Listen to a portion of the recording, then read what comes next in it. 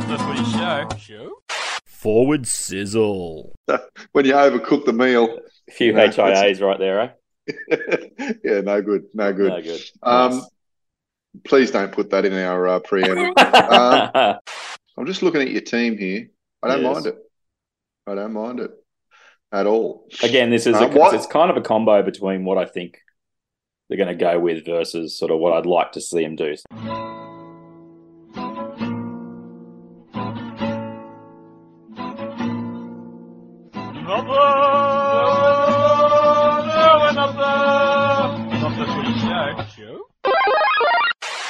G'day everybody, welcome to episode 279 of Not the Footy Show. It is time for another deep dive. This time it's the Canterbury Bankstown Bulldogs. I'm Warwick Nicholson. That is Rob Cox coming to you on the podcast and all over YouTube, Cocksmith. We've made the recommendation list.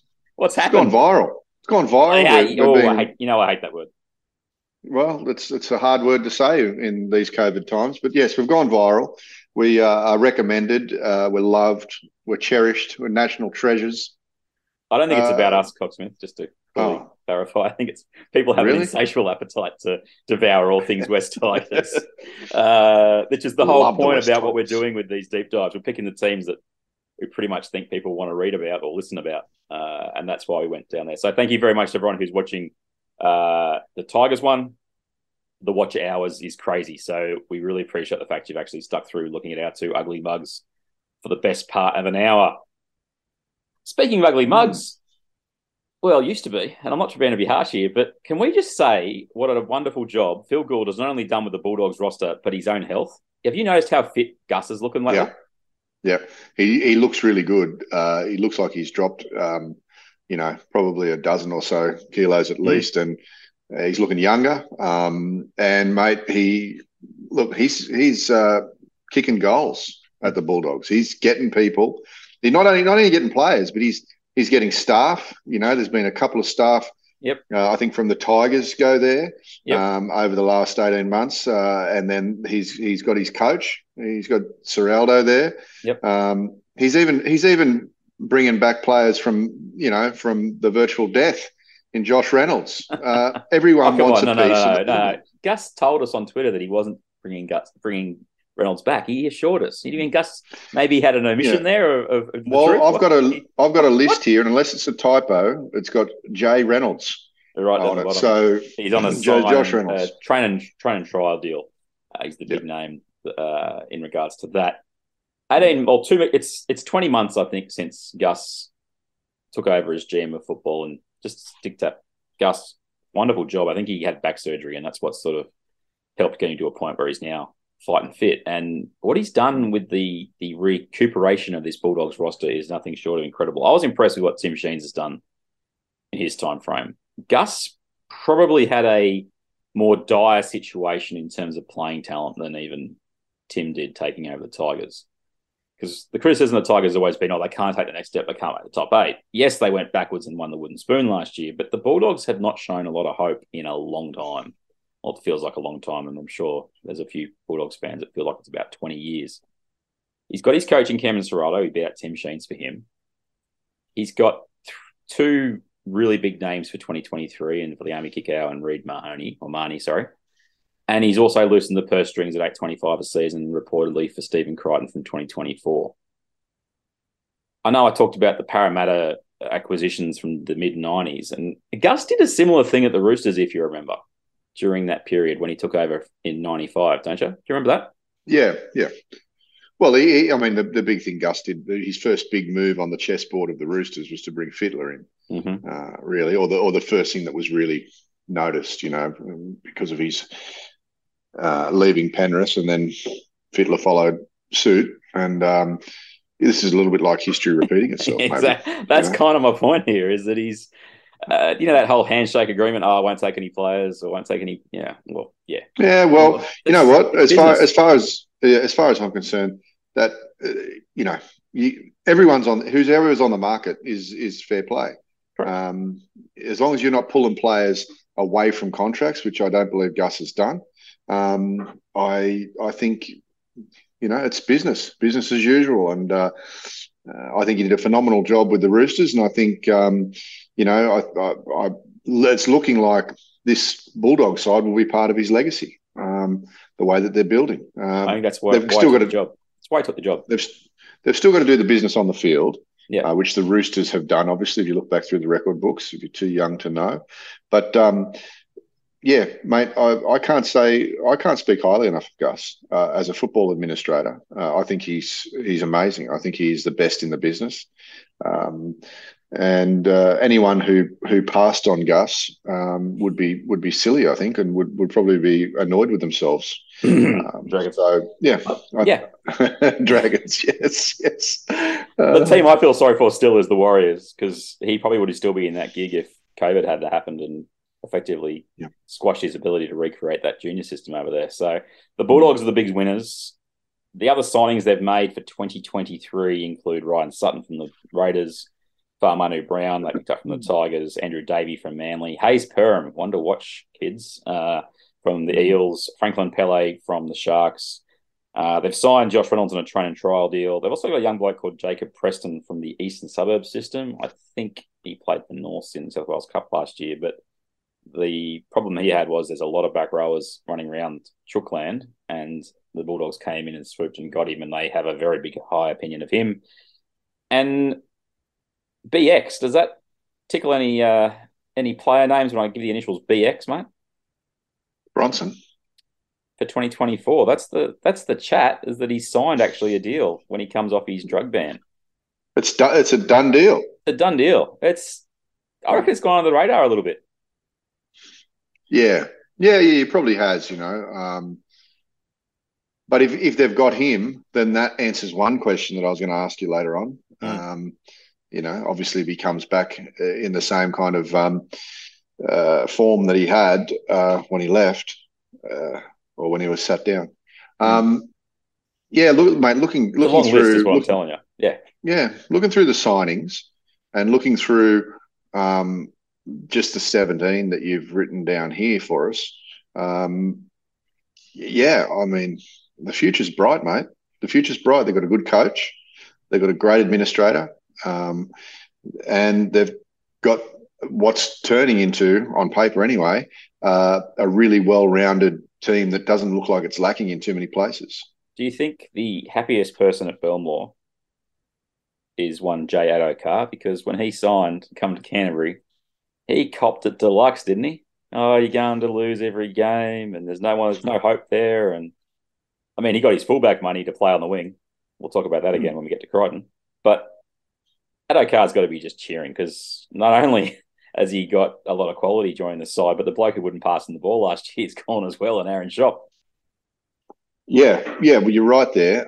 Look, just on Josh Addo-Carr's pay, I think he brings more to the football team than just what he does on the football field. So I can't argue with his pay. I mean, he showed us at the World Cup what he's worth, given if he's surrounded by players that will kind of play to the way that he wants to play, and he in his supporting role as well. He's very, very good at that. So I can't argue too much with that. And who knows, if Averillo was to go down early in the season, Addo-Carr may find himself with the number one on his back for a couple of games. Maybe not as well. We'll get to the positional battles in a second. Let's just talk about the people who Gus has convinced to depart or punted out the door. Aaron Schopp, Josh Jackson, Jeremy Marshall-King, Paul Vaughan, Corey Allen, Jack Hetherington, Ava Siamang-Nafangai, Joe Stimson, Brandon Wakeham, and Matt Duffy left halfway through last year. That's like the bulk of the team that played regular football the last 2 years. Yep.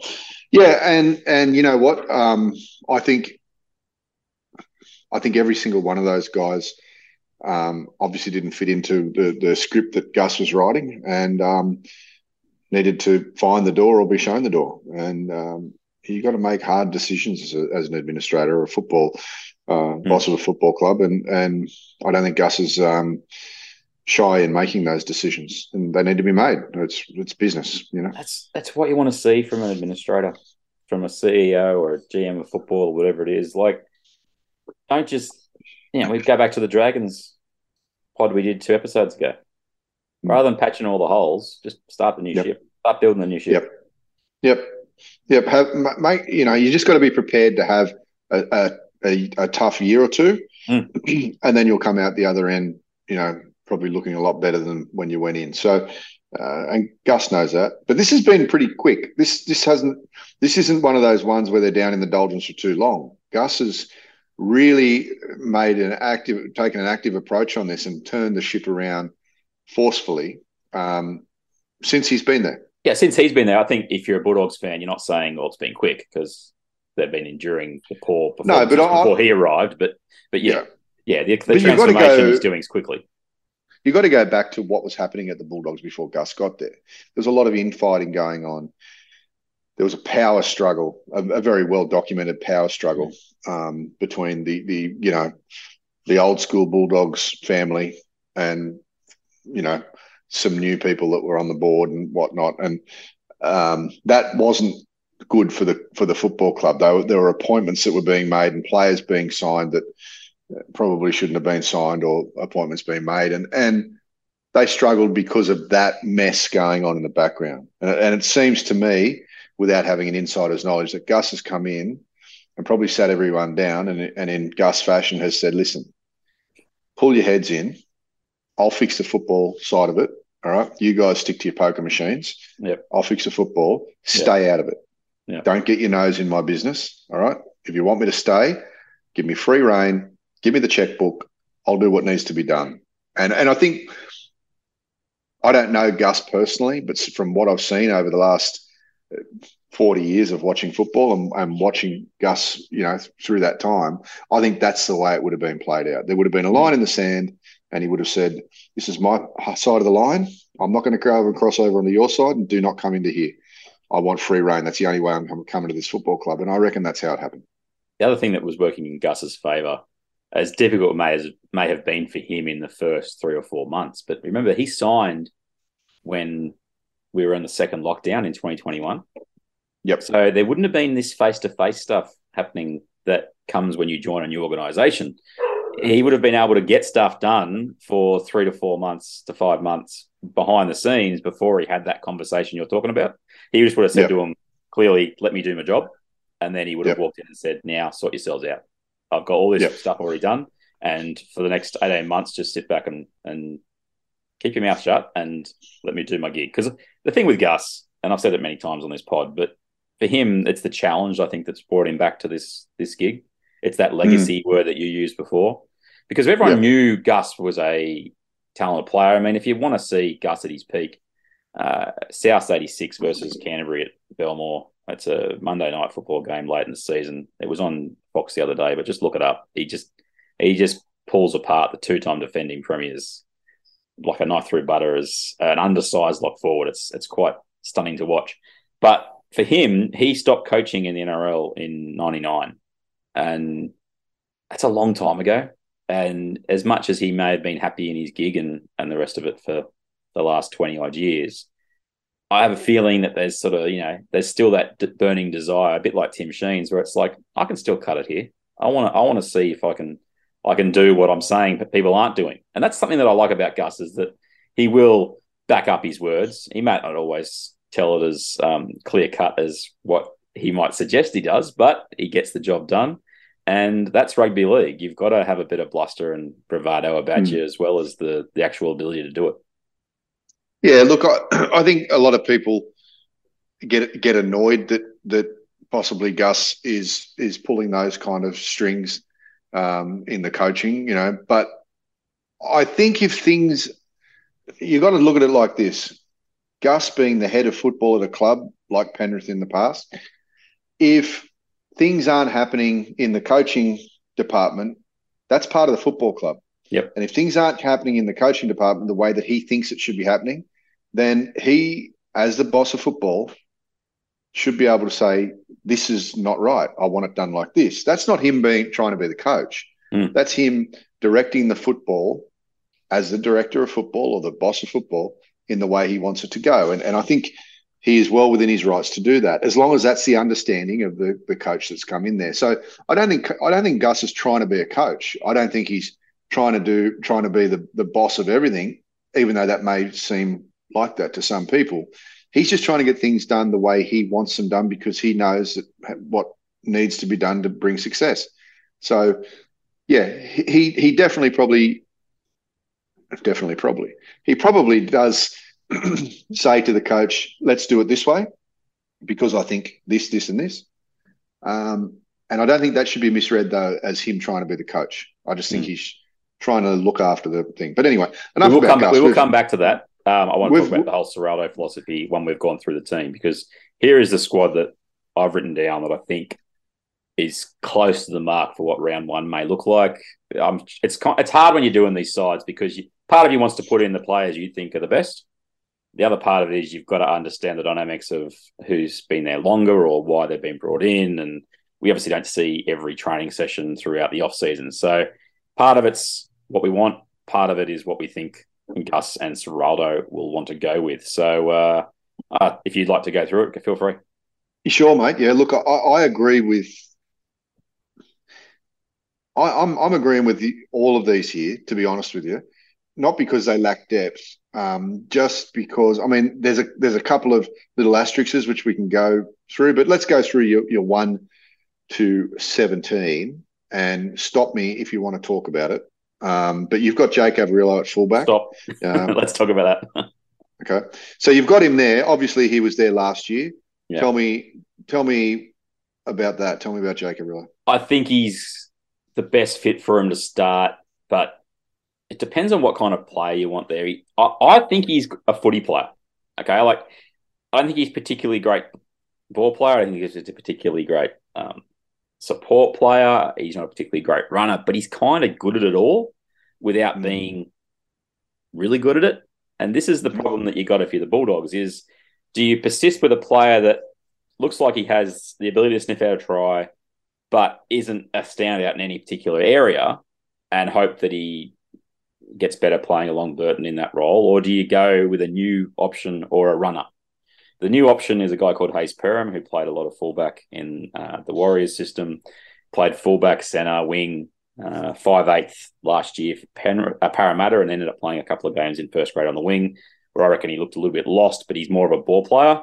Or do you go down the running route, which is Jacob Kiraz, and try and replicate the whole Dylan Edwards philosophy from Penrith?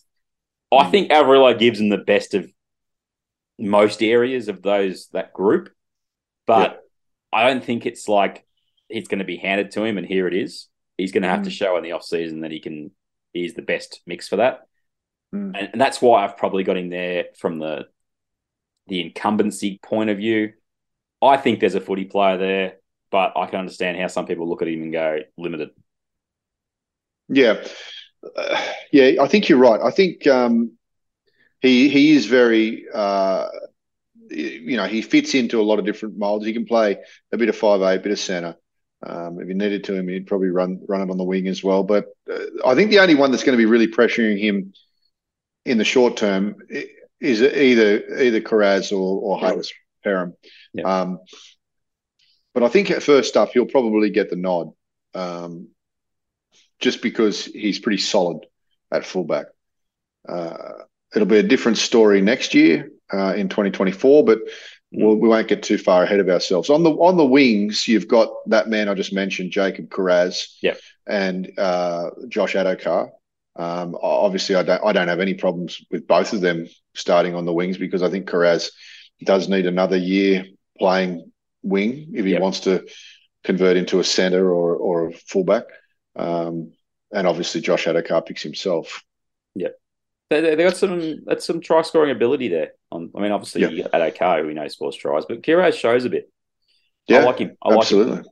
The centres, this is where the bolters come in and the reason they got rid of Shop. Shop was on an okay contract, had a couple of years to go, I think it was. But the Bulldogs went, we can get rid of that and we can sign other players with that money and bring in potentially two juniors. They've still got Braden Burns under contract now. The poor bloke just can't seem to stay healthy, but when he's healthy, Gus is a fan. We know Gus is a fan from way back when he was in the Penrith system, went to South, then came to Canterbury. So I think he gets first crack if he's healthy. His biggest threat, I think, is Averillo, and they decide to go in that direction.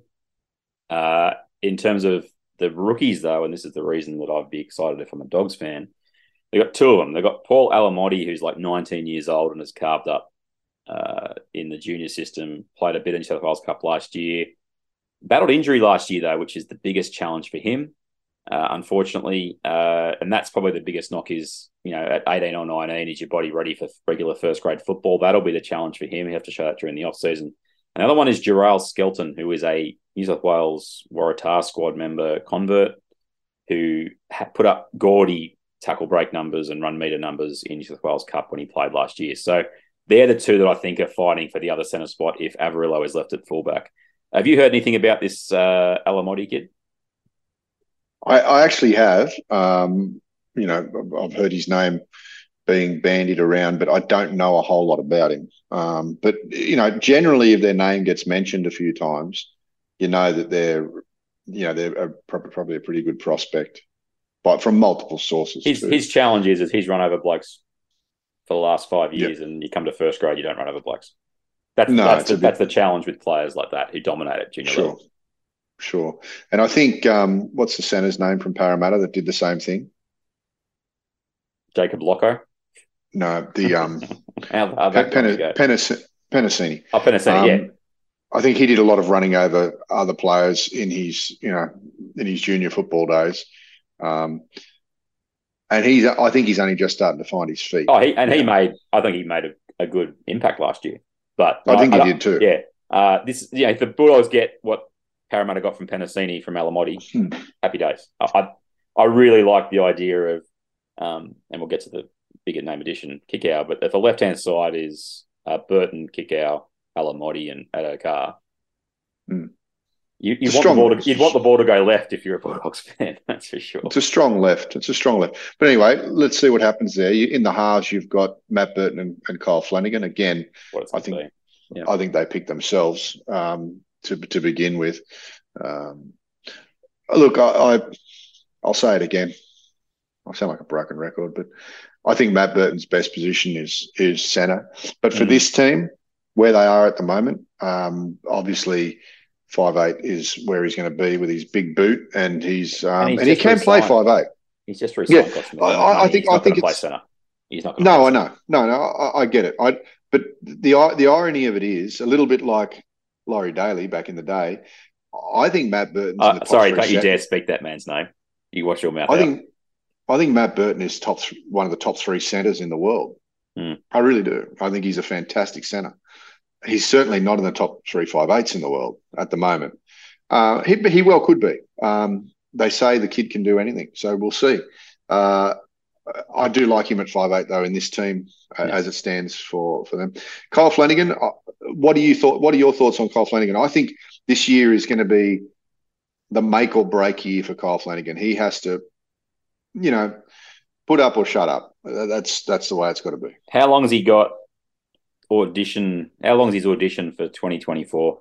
Is it the whole season, or is it about 6 weeks before they just go after somebody else massively? Well, if they do, for 2024, if they do go for somebody else, they're going to have to go outside of the club because I don't know of any juniors in there who are likely halfbacks, but I don't think it's going to be Josh Reynolds, and I don't think Burton is going to play halfback with Averillo at 6. So they're going to have to go out. I mean, you've got for Manu Brown, who can play a little bit of half. Which is why I think he's been brought on board to just give them that option if Flanagan clearly just can't get this team ticking. Yeah, but you know what? Last year, mate, there were times last year where Flanagan looked all right. He wasn't – I don't think he was shocking. I just think – he fades in and out of games a little bit, which is generally the sign of a young player, and he's not that young anymore. I think he's 24 or 25. I'm not sure how much Flanagan likes the rough stuff. Some players thrive on a bit of that. I don't think Kyle, to me, sometimes looks like the type of player that could play in a dinner suit. Yeah. But is that the result of structure, though? Too much structure growing up? Probably. That's what he screams to me as a player who's had every natural attacking thing coached out of him. And it's like, this is how you run a football team. You got to do this. You got to do this. You got to turn the ball inside. You got to kick long. Blah blah blah. That as harsh as it might sound, that might be this result of growing up the son of a coach. Yeah. Well, I don't know if his dad has done that to him, but it certainly looks like he's checking off a mental checklist. Yeah. As he goes, but let's hope that when Ciraldo's obviously got his hands on him now, and Gus is there and has had a bit of time with him. Let's hope they can turn him into being the player that he can be, because I know it's a different level of football, but I remember seeing him play in the New South Wales Cup, and he was very, very good. Okay, and the Roosters didn't buy him because they thought he was average. The Roosters saw something. Robinson doesn't just buy players for no reason.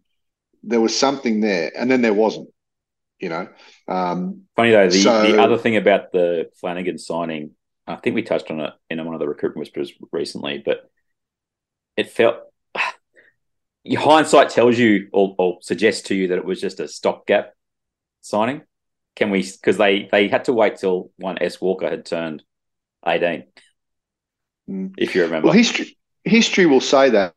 I think that's a little bit of a pessimistic way to look at it. I mean, they signed him for something like $700,000 or $600,000. It's a lot of money to throw away to wait for an 18-year-old to come online. And I'm not putting a line through Flanagan yet. I'll put it this way. I've got more hope in Flanagan than I do Luke Brooks. Okay. There, I said it. I don't think that, I think Kyle Flanagan still has a hope. Well, do you want to go through who would be the possible replacements now, or do you want to get through the rest of the team and come back to? No, we'll hit us now. Hit us with the top 3, 4. Okay, are the players who are, and I could be wrong, I did a quick little run through, but the players who are off contract at the end of 2023 who play in these positions from other clubs, you've got, Mitchell Moses, who has a player option for 2024 that he can pretty much kick in at any time he likes, and I just can't see it happening because he'll want to, if he stays at Parramatta, it's an upgrade city. That's what's happening there. You've got Jack Whiten, who has a player option for 2024 with the Raiders. Now, he's not a halfback, but there's a name for you. Not a half. Yeah. Sean Johnson at the Warriors. He's off contract. You've got the dynamic duo of Adam Dwyer and Luke Brooks at the Tigers. And I'll throw a name at you. Brad Schneider from the Raiders, who got a taste of first grade last year. I'm not saying that he's, superstar status or anything like that. I'm just saying he is a name that is off contract who is stuck behind Jay Fogarty at the Raiders. Now, it's just one of those things. What I'm basically underscoring here is the list isn't that long, Cocksmith, of guys who are off contract at the end of 2023. And look, that going back to our Tigers episode, that could be a reason why they hung on to Brooks. Mm-hmm. I think the more I think about it, the more I think this thing about we're digressing for one moment from the Bulldogs to the Tigers. The more I think about it, the more I think that this thing between Hastings and Bateman is true and is big, because to me, Hastings looked a much more of a dangerous player last year than Brooks did at halfback. Mm-hmm. And they let him go. They also got Clemmer. It wasn't like they just cleared out a player to get someone else from elsewhere. They got a player in the deal who they reportedly wanted. So I get it, but I guess it goes back to this halfbacks being thin on the ground thing. What you just said, and Brad Schneider, I don't know, man. I young guy having a go, and good luck to him. But I just don't see. I don't see Gus bringing Brad Schneider into the team. He's got some youngsters that he's added to the squad this year in development contracts, Gus. So I'm with you. You got any names there? You know who the halves are in this list? I think Joseph O'Neill is a half. I think Isaac. I got to double check, but definitely Joseph O'Neill is a half in that mix. Okay. And they've obviously still got Bally Biondi Odo, who hurt his knee, been playing. Actually, I like to look at him as a spark plug kind of player. but he's done his knee at the end of 2022, so he won't be back for at least half the year in first. Do you see him more as a 14 than a 7? Then? I actually think he's a 7, but he got thrown into the 14 role by Barrett, and sometimes that's not the best thing for a young half. Sure. So Flanagan, I think, has got 6 to 8 weeks to not completely stuff things up, and he'll be the halfback for the rest of the year. But if they start badly, I can see him being the fall guy for the Bulldogs. Yeah, let's get through the rest of the team. So we'll go back to Flanagan in a moment, just because I want to know what their first 6 games are. But let's go to Tavita Pangai Jr. You got him at lock? I think that's the best place to try and utilise him. They've got a lot of back rowers, which you could argue moved to the front row, but I think you've got to get him on the field. You can't leave him on the bench. And if he burns out, he burns out, and then you just move on. But you've got to give him every chance to succeed, and that is not plugging him out on an edge and hoping he gets involved. No, you put him in the middle and you say, just do your thing, Tavita. Just do it more often. Yeah. I tend to agree, and I tend to think that, with the addition of some players coming into this team, like Sutton and Kikau, I think it creates a little bit of breathing space for Tavita, but it also brings a bit of pressure, meaning it's now time, Tavita. It's now time to really be consistent, with your performances, barring injury and whatnot. I agree. I think he's a lock. Second rowers, you've got Raymond Fatala-Mariner and aforementioned Viliame Kikau. I think Kikau on the left, RFM on the right. That'll be the mix. And Gus has a huge opinion of Raymond. I can see him getting first crack. I know they did sign guys like Andrew Davey, and they've got players like Jackson Tapine and Chris Patolo in the mix. But I just, unless they decide Pangai's playing on an edge, I'd like Raymond on the right. That's my preference if I'm a Bulldogs man. The bench being, front row, Max King. Biggest signing, though, was Reed Marnie, I think. Yeah, he could change the complete way they play at Canterbury. Yeah. And I want to get to that shortly, but just finish out the team. Max King, probably the best signing of last year for next to no money and return. The Bulldogs claimed him up from no man's land, basically, and he turned into probably their most consistent forward last year. And Ryan Sutton would be the other starting prop. Bench, Davey, Luke Thompson, who may not be long for this world if he doesn't shape up for Gus, because Gus has been happy to move him on for a number of years now. And the reason, but we've got to say what the reason is. The reason is he's taking up a fair bit of cap space. Yeah. And he's probably arguably, or maybe not so arguably, not delivering on what those dollars are to date anyway, of what those dollars have been paying him. So he needs to come off that bench, firing straight away. And the last 2 spots, Corey Waddell probably gets a spot because he can play middle as well as edge, and Manu Brown as the utility. So that's the way I look at the bench. Andrew Davey probably has the inside running there. He is an option to start on an edge if they decide that Raymond needs to be at lock and Pangai come off the bench. But I just think he's a big enough body that can play both areas. Same with Waddell, and Manu Brown is the utility now because Beyond Diodo is injured, as I mentioned. So the other players that are in that squad, you've got Franklin Pele, who they picked up from the Sharks. If they can get some endurance into those legs, he could be an option there. Young Declan Casey is an outside back. Jaden Okunbor, I think his first grade time, I think it's past him now, unfortunately. Ever since that knee reco, he just hasn't looked the same player. You've got Skelton, you've got young Jacob Preston, who's a back rower from the East system, who was stuck behind a few players there. Hayes Perham, Chris Patolo, who unfortunately has just copped a bunch of head knocks in his, dozen games at first grade. That's just held him back. Jackson Topine, which is an interesting one, Coxby. Have you seen much of him in first grade? He's sort of an undersized back rower who the effort's there, but the size just isn't. Yeah, he doesn't have a whole lot of size on him. I have seen him play. Yeah. I like him as a possibility to take that utility gig, but I think they didn't bring Manu Brown in and talk him up. Gus has for no reason. Other one is Brandon Clark is the new dummy half, sort of third choice, replacing Joshua Cook. They also have Samuel Hughes as a prop from the Parramatta system they picked up last year. Then you've got the young blokes, Jordan Samrani, Joseph O'Neill, Iverson Matai, Isaac Mataliavia Booth, and the other young bloke, Josh Reynolds. Jeez, Josh Reynolds get a gig this year, mate. What happened? I was about to say that to you. Is there a world where you see Josh Reynolds getting into that NRL team? And if so, how? We've covered off the Kyle Flanagan question. If something happened to Flano, do they elevate Jay Reynolds? If something happens to Flano, do you see that Brown then goes into there and then Reynolds goes to the bench, or do you see them? I mean, I guess it depends on his fitness, but are we going to see Reynolds in that coveted number 6 jersey again? I think we see him in the 7. I really do. If something happens to Flanagan, I think Gus. When you say something happens, you mean like anything, like no form, or he gets injured? Probably more injury. So I don't think they can completely unhitch their wagon there, the way the roster's set up. But I can see Gus giving Jay Ray a chance and him actually be okay for a few games. He's certainly not the long-term answer there.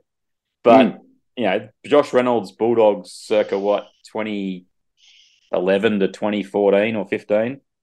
The bloke won a State of Origin series as a New South Wales player. He was in our halves when we broke the streak. Yep. And it wasn't because T. Hodkinson was the guy next to him. Like, those two were part of that system. They were with Hayne and Farah in that spine, and that got the job done. Yes, it's 8 years ago or 9 years ago, but the point is he's got some pedigree regardless of what happened at the Tigers. And you still think he's got moments in him. And I tend to agree. I'm not sure he would be there if there was no hope whatsoever that he could play at least moments of NRL again. So I don't think Gus would do that, just take up a spot, Is he more chance of being, if Flanagan stays healthy, is he more of a chance of potentially that utility role to back up Reed Mahoney? Because Reed Mahoney, we need to talk about. We need to talk about him. Yeah, we'll get to him in a second, but I think that there's a good chance that he could find himself in that number 14 role. And I guess relieve Reed Mahoney for 10 minutes at a time. And that way it's not a massive impact on him. He's not asking the ball play too much at 9. He's asking to, being asked to just distribute and kick every now and then. But he certainly wouldn't have the spark that Reed Mahoney has got, but not many players do. And he's probably a little bit of a like-for-like replacement. So I could see him doing that. I'm not saying he's going to, but I could see him doing that for sure. Now, I wasn't what's the word? I actually like Jeremy Marshall-King, and I think he's a pretty good pickup for the Redcliffe Dolphins. But I think Jeremy Marshall-King, certainly at the back end of his tenure with the Bulldogs, was a better player than he was at the beginning. Yeah. He didn't impress me one little bit in the first half of his tenure, but after that, he started to probably a little bit of a late bloomer, and I think he is a good pickup for the Dolphins. But Reed Mahoney is a massive upgrade. Oh, absolutely. Massive. Yeah. That's not a slight on JMK. It's just that Reed Mahoney is one of the best young hookers you're going to pick up anywhere. He really is that good, and he instantly makes them, I think, better defensively. I think he's really underrated in regards to how good he is defensively, and he is about to make the likes of TPJ, like Luke Thompson, even Kikau and Pele and those kind of guys really dangerous near the line. He is a weapon. Especially near the line. Weapon at putting guys into holes near the line. I think it's a better pickup for Canterbury than Kikau. I agree. I think he's their buy. If I look at their team, he's their buy of the year as far as, he's the biggest difference maker in that team. Not taking anything away from Billy Kikau because he's one of my favourite back rowers. And played really well last year, Kikau. That was a great season. 100%. And didn't look like dropping off either. No. But Reed Mahoney is the biggest difference in this team to what it was last year. How did Gus get him from Parramatta? How do you reckon that conversation? Honestly, how do you think that conversation went? What convinced? And I don't think it could have been just dollar signs. Well, it might have been. It is with players generally. We'll get to that later. But look, what do you think how do you think Gus's sweet talked him? What do you think he said to him? Okay, all right. This is what I think he said. Yep. And this is without any knowledge whatsoever, but I'm merely speculating. But if it was me, and I'm trying to put myself in Gus's shoes for a moment, I would have said this. I would have said, mate, I think, and I think you know, that you're probably the best young prospect hooker in the comp. And I'm building a team over at the Bulldogs that will surpass what you're doing here at the Eels. You have to trust me on that. Yeah. And you could be the big difference maker in that team. And I need someone like you to come to the team to fast track our way back into the top 8. And I think you'll go further with us.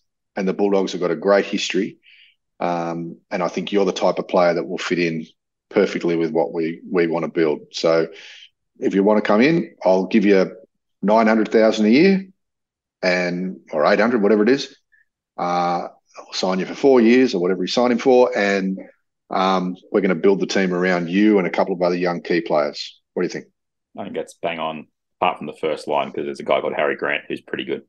But that's the line. That's the line. They're different players. They're different players. That's the line of you can be the third or fourth banana at Parramatta. Yep. Or you can come in and change how we play football. And here's the other thing, right? Not taking anything away from what Parramatta did in 2023, but I've got to be honest with you. I'm not saying Gus is thinking. Sorry, 2022. I'm not taking anything away from what they did, and I don't know what Gus is thinking, but I think they massively overachieved. I don't think they'll be in the grand final again anytime soon. And I see the Bulldogs as probably a better alternative to what's going to happen at Parramatta over the next. Parramatta are about to have their eyes pecked out, basically, and it started with Reed Mahoney, and Papali. Papali'i. So I think what's going to happen, I think, and I'm sorry, Parramatta fans, but Dylan Brown will be, you'll hold on to him because he's got the keys to the cash register. But bit by bit, Penasini will probably go to rugby union, maybe. And bit by bit, that team is going to disappear. Gutherson will be retiring soon, within the next 3 or 4 years. He's finished. So I guess let's get off the ship that probably has floated at its highest level before it starts to drop in the water a bit. And let's move to a new challenge.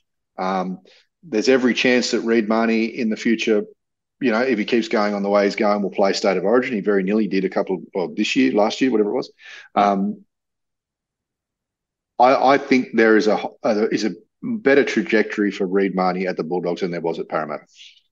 And he got paid very, very well. And I'm sure the Eels couldn't get near the price that the Bulldogs paid him. Do we know what he got? Is it it's not within that? I haven't seen it. 8 or 900? My guess is it's in the 7 region. If I was speculating, which is something we never do on this show.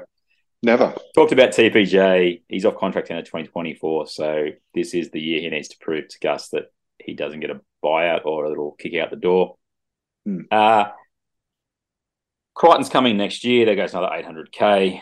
But that's the thing that is interesting about the way Gus has gone about things here is that, yes, he's opened the purse strings and, yes, he's got some key players.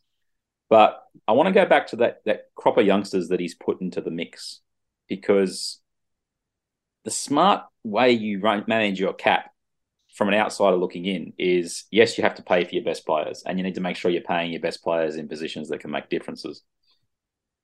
A good example of that would be centre, I think, is one of those positions you just can't spend big money on. Now, admittedly, I'd say the same about wingers, but Addo-Carr, probably the exception in that he started attracting players back to the club, et cetera, et cetera. So you got that occasionally. But the names, Semrani, O'Neill, Matai, Matalevia, Booth, et cetera, they're the ones that are in the Deb deals. Then you've got the likes of Skelton, Alamotti, Jacob Preston, Chris Patolo, Jackson Tapine, Brandon Clark, Franklin Pele. My point is all these guys aren't going to be on massive coin.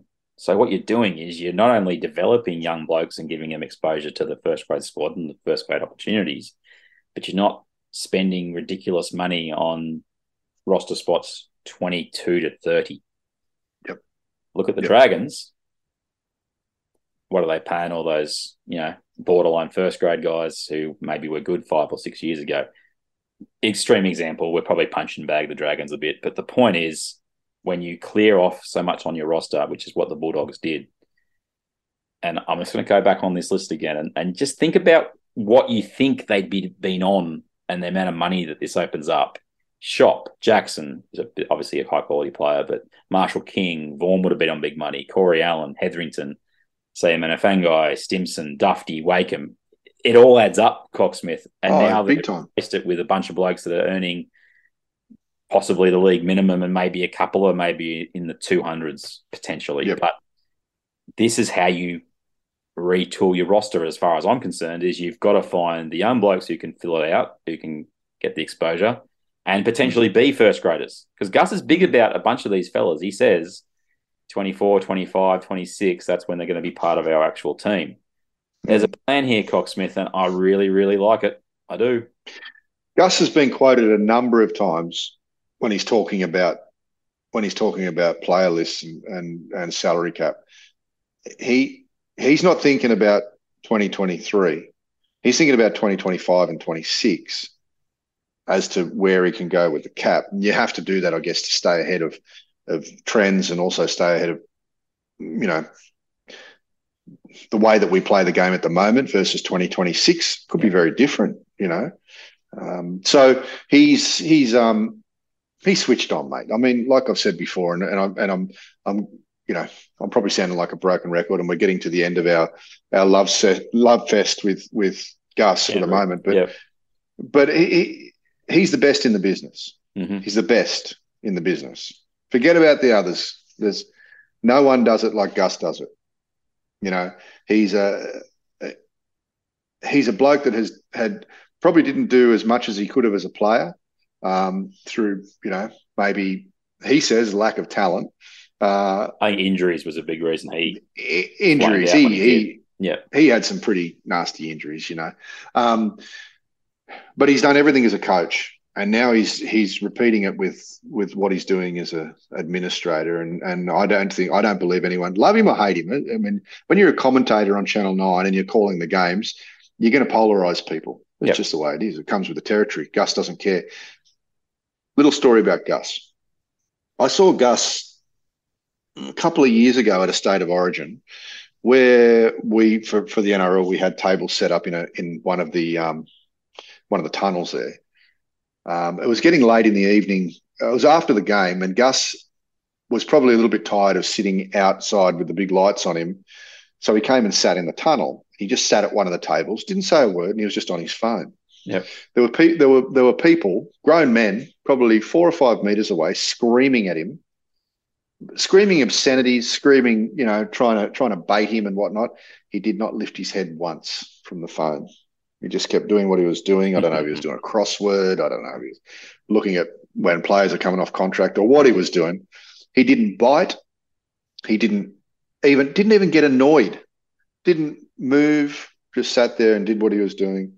And then when he got up to leave, he didn't even look at them. He just walked outside. Gus is unflappable, mate. Yep. And he knows the game he wants to play as far as bringing players in and whatnot. And he just gets done what needs to get done. He's got in his mind what needs to happen, and he's unflappable, he's unstoppable. And if your club doesn't have Gus, you're already behind the 8 ball. That's all there is to it. That leads me to the Ciraldo conversation, and we'll wrap the podcast up pretty shortly, people. But he's the one that Gus wanted. He's the one that Gus got. It's the one that Tim Sheens wanted, but it's the one that Gus got. He's talked about how smart he is, how switched on he is.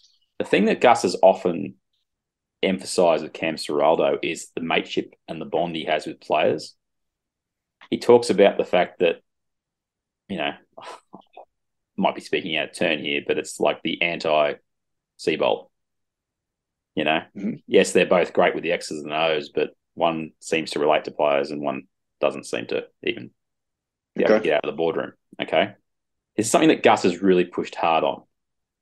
And I want to flip it to, that's great. And he's picked up Kikau, he's picked up Crichton. That's worked. Burton's obviously still there. That's fantastic. But Cameron Ciraldo as the new kid on the block and the one that everyone, and you gave him a pass at the start of the year. You said he's a good coach based on assistant coach. My point is we are really critical on a coach when he comes in and doesn't win. All right, we say can't do anything. Trent Barrett, etc., etc. Yep. This is where I look at the challenge for Ciraldo as he has to be patient in one key area. Penrith are a relentless football side that have been built over a number of years from when Gus decided that junior system needed an overhaul.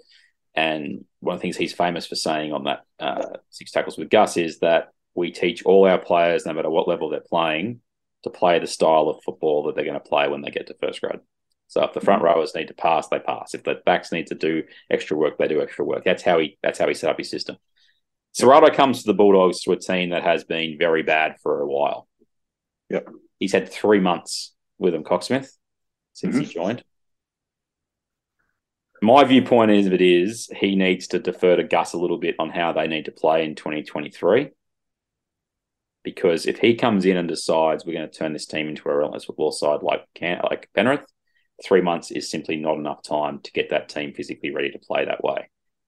The mark for me of what is a successful year for Cam Ciraldo is that he realises this is a long game and doesn't try the win at all costs straight away approach, because that to me goes against, and I think it's the trap that a few other coaches have got into, which is they walk in and say, we're going to change everything, we're going to win games because I'm here. I think Ciraldo walks in and he goes, and this is to what you're saying about Gus not coaching, but he sort of says, Gus, where do you think this team is at? Where can I take it this year? Not so much where am I taking it? I'm not going to take us to the premiership in this season. I think that's the mentality that Ciraldo hopefully is able to adopt, because I just don't think you're going to see Canterbury make such a turnaround to play like Penrith this season. It may happen next year, and I think that's what Ciraldo want to do, but that's, to me, the big challenge for Ciraldo is he going to be willing, Cocksmith, to not overdo it this year? I guess is what I'm asking you. Yeah, and to your point, I think they definitely had a conversation about the way that the team should play football, given that they're in the middle of a building phase. Yeah, and I think in the depths of their hopes and dreams, there'll be a number in mind as far as where they think they can end up from 1 through to 17. And they'll be probably aiming at that or just slightly higher than that.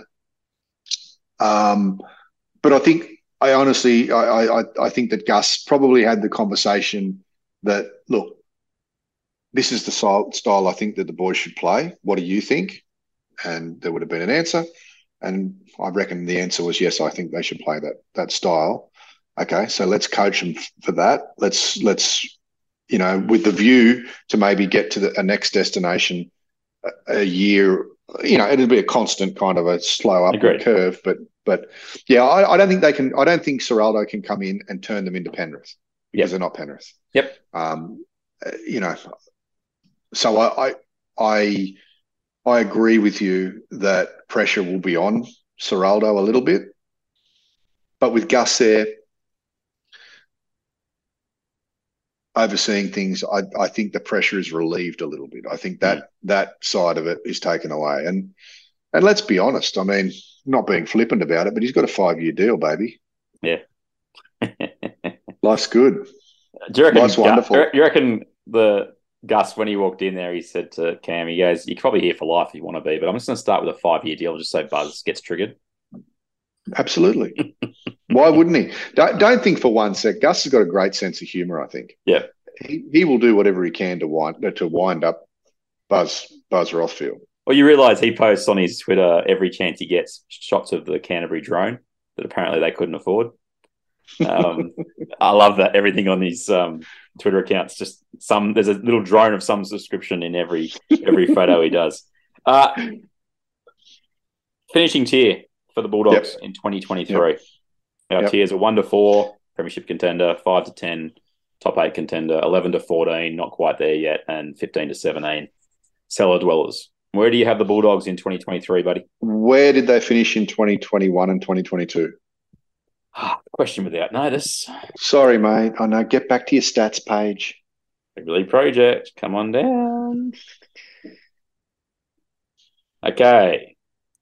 Bulldogs in 2022 finished 12th with 7 wins. Yep. They finished last in 2021 with 3. Correct. 15th of 16 teams with 3 wins in 2020, 12th the year before, 12th the year before that, and 11th the year before that. Last time the Bulldogs were in the finals was 2016. They're going to finish in the second tier, mate. 5 to 10. Yep. They're going to finish in the second tier. I'm going to say they're going to finish 9th. Yeah. I got them a tier below. I think 11 to 14. But I've got them in 11th. But to be somewhat fence sitting, I've got them in 11th. Okay. So I just think, again, 7 they're a player or 2 away. 7 wins needs to be 12 to 13 wins if you're going to make the 8. Mm-hmm. 7 wins, I think, when you've won twice in a row the 2 years before that is a step up. Another 5 is big.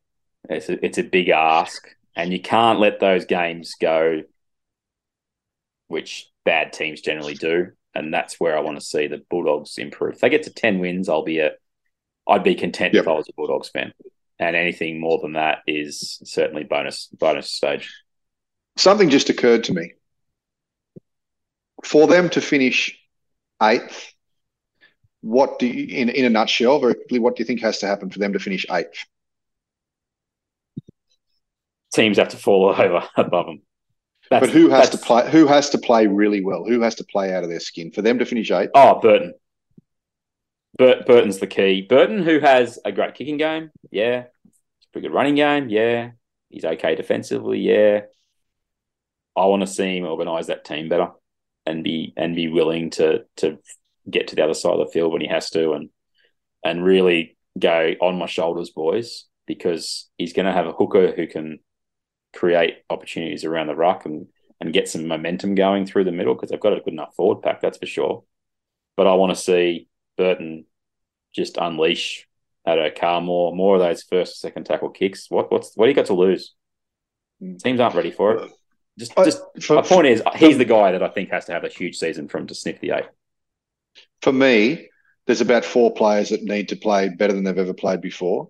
Okay. Or as good as the best that they've played before, and that'd be Pangai. Yep.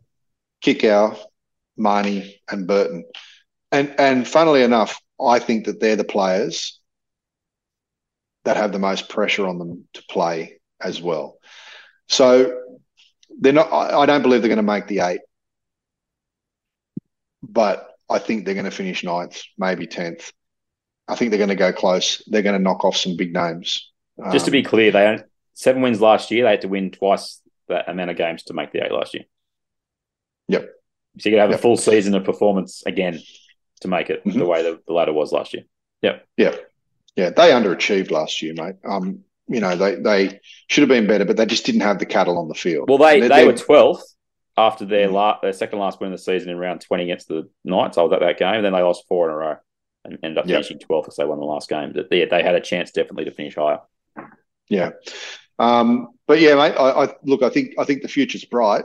And I think with the addition of 1 or 2 more players, which we will see for 2024, in Crichton at least being one of them,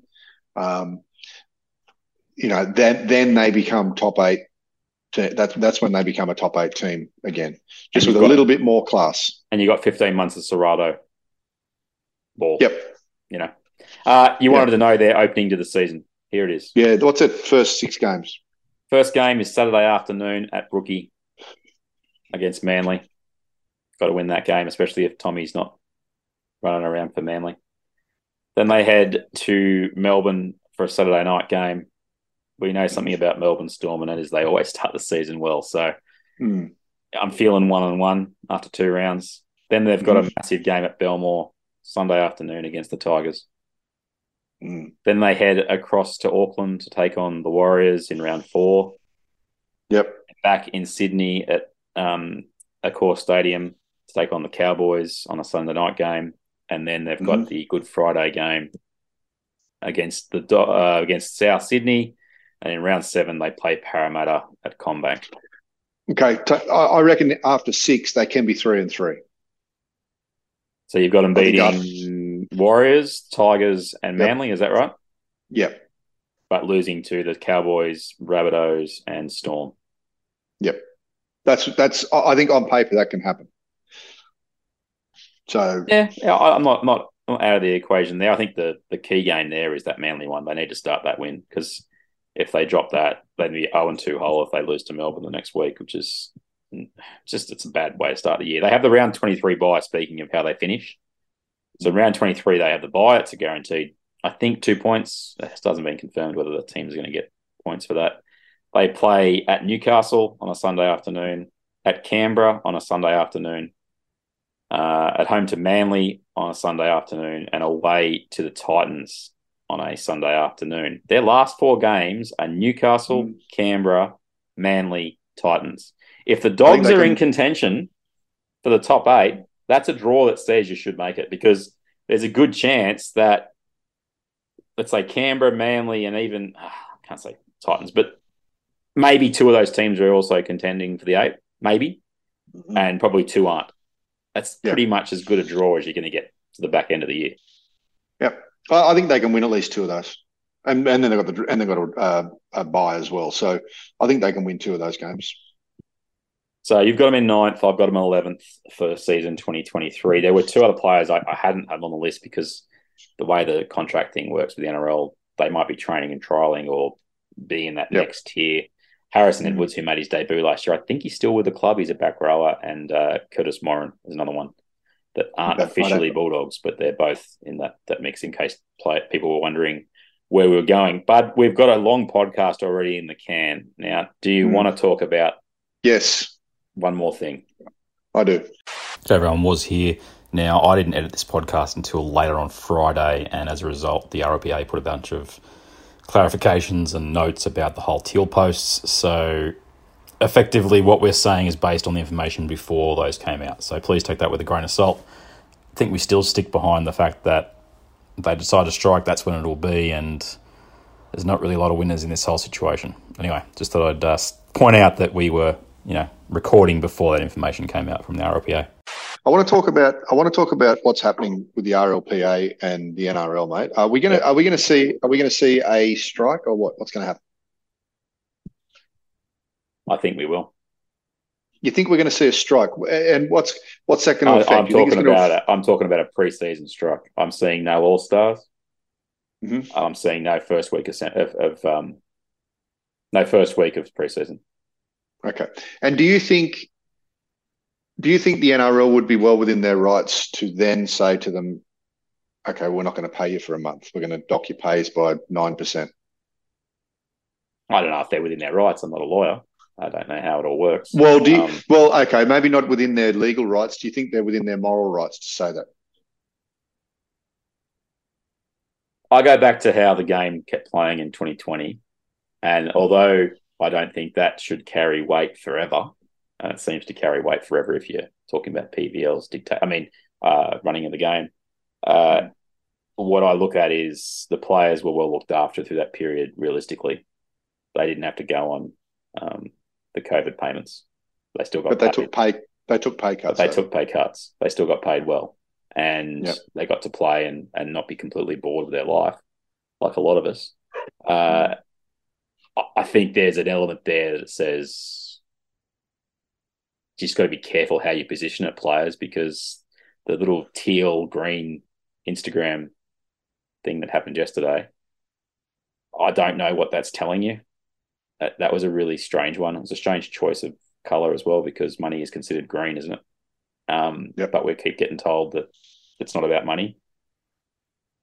I'm worried that the players are going to go down the US route because they see how it's done over there and how player power is the be-all and end-all. And I just don't know if they're in that bad a situation. I'm not saying that they're getting everything they want, but it feels like this is about, they want to say in how money is divvied up. They want to say in pretty much everything, because they are the product. And we've been in this position before, Cocksmith, and it doesn't end well for players when you go out in this direction with fans. Because clubs tend to be forever. Well, that wasn't completely true after Super League, but the clubs maintains, the player doesn't always. And I'm worried for the players that this is a case of, even if they do hold out for that first week, which I think is probably the worst case scenario, it's just not going to end well for them in the public perception. Yeah, look, I have noticed a few negative things from a lot of negative comments on some social media posts about the money that the players get and whatnot, and it's very easy to be envious of a person that's making a lot of money for what some people perceive as an easy job compared to their daytime job. Yeah, I'm not sure it's an easy job, but no. It is very easy to fall foul of public opinion in this situation, especially when some players are making $1.3, $1.4, $1.5 million per year to effectively play up to 30 games of football a year.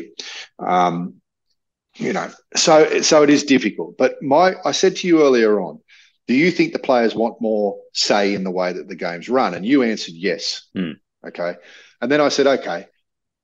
And this is away from the pod. We had this conversation. I said, okay, some players, there's a big cross-section of people within the playing ranks. You've got some really smart dudes who could be lawyers if they wanted to, or engineers, or dare I say it, doctors. There's some very smart people. Or influencers. I mean, that's in the category, isn't it? There's also some 22 or 23-year-olds running around that have the intellect of a 10-year-old. Yeah. Okay. There's also some players that have in the past home invaded and assaulted people. There's also some players that have been charged with all sorts of horrible offences. Yeah. Do we want the playing group as a whole to have a say in the way that the money is dispersed? I say no. I say until they fail, I say that the people that are in charge have to be left to be in charge until they fail dismally in their way. And then if they do fail dismally, don't leave them in there just to divvy out the money that the players say. Eject them from the position and put somebody in that can run it. And that should be under constant review. I don't know by who, but shouldn't it be the ARLC? They're meant to be the independent board. They're not so independent when there's people. It's not independent anymore because the game's run by the bloke who's chairing up that committee. Right. So going forward, I say that the players shouldn't have. But have you got a solution in the next 4.5 minutes? Tell me, or the next minute. Do you have a solution? Because one of the things that they brought up, one thing they brought up just before you get to the solution that they had issue with, and this is something this is the whole thing that spouted Recruitment Whisperers as a segment for us or as a sub show. Yep. Players are willing to move at the drop of a hat if the contract's right. They are. Yep. That's clear. One of the sticking points that came out in the Fox Sports article today or yesterday is, we don't want to have an enforced recruitment transfer window. We can't possibly be told when we can sign with teams or not. You've got to give us 18 months, please. Yeah. Please. We've seen players. We've seen players in the past play that card. Be extremely happy at the club they're in. Everything's beautiful. I love my life. Within 2 weeks, they're at another club because the other club has offered them $200,000 a year more. We've seen it. I mean, don't play the BS card, guys, because we've seen this. And I'm talking about players, player managers, but also the people at the NRL and clubs. Don't play the BS card. It's easily seen through. We can see it for what it is. My solution, because they keep talking about, we don't really want more money. And we're talking about players that are making $700,000 a year more plus. Are going, no. But we want to help the little guys, the guys in the club that are on minimum wage. There's an easy solution: minimum wage for any player in the top 30, or a player that comes from the development into the top 30, $200,000 a year each. The salary cap remains the same, 12 point whatever it is, $2 million, $200,000 for everybody. It's the Oprah Winfrey of everybody gets $200,000. Yeah. Check under your seat. Check under your seat. There's $200,000 minimum. So everyone's taken care of then. Then we don't have to worry about anything else other than how we're going to pay the guys that are making $1.5 million. I think the players have to be really careful I think the players have to be really careful. I know that the game doesn't exist without the players. And I know that the game can't just rummage through the virtual rubbish bin and bring players in that aren't to a certain level. The game has to have a certain quality to the product. But I don't see this ending well if they go down the road of striking. Mm-hmm. I just don't see it, because I think that the NRL will lose trust. You mean the trust thing here is that the NRL disperses the money and pays the clubs that pay the players. But the other way that it works is that the players turn up and play the game. Yep. And if one side loses a big amount of trust, that is, they're not going to show up and play, or that is, they're not going to pay us. And the NRL have been paying. They've been paying them. Mm. I'm not on any side here. I hate to see this kind of stuff go down, because, you know, it affects everyone. You know, it affects the fans, it affects the media, it affects the players, it affects the people with the jobs at the NRL that, you know, we don't really know what they do, but they've got a job there. So it affects everyone. Anyway, but you can wrap it up, mate. Let me pull this quote out from Kurt Capewell. This is yesterday, I think. The NRL have a belief that if they wait it out long enough, we're just going to have to sign the CBA, etc. But we're not going to stand here and cop it. We're ready to draw a line in the sand, and we'll make a stand. We don't want it to come to a player strike, but if the NRL are just going to sit on their heels and not budge, who knows where it's going to go? That's why they've obviously spoken about it. That's why I'm saying that if anything's going to fall by the wayside, it's going to be the All-Stars game. That's going to go, and the first week of the preseason. There's my prediction. I don't disagree with you. All right. I don't. We did disagree on where the Bulldogs will finish. You've got them making the top 8. I've got them nowhere. No, it's not like it's not. No. You've got them in 9th and 11th. That is the deep dive into their team roster and recruitment. Well done, Gus. Good job. Very good job. And let's see what Cam Serrato has got in his kit bag. That's been episode 279 of Not the Footy Show. I've been Warwick Nicholson. That's been Rob Cox. Canterbury Bankstown Bulldogs are down. I don't know what's going to be next, because we've covered off the really big movers and shakers. But Cocksmith, we had a few requests for maybe some contenders. They're just not as interesting as the teams outside the 8. That's the long and the short of it. There's a lot of gossip. There's a lot of gossip around, but there's just not much movement. So let's text or talk on the phone, and we'll figure it out in the next 24 hours. A new team early next week, and we also need to do a preview before you head off to the United States for your hamstring reconditioning stint. Correct. Yes, I need to run more freely. I'll talk to you soon, mate. All right, talk to you later. Take us out, Cocksmith. Pepsi. Not the Footy Show. You've been sleeping over there? Pepsi.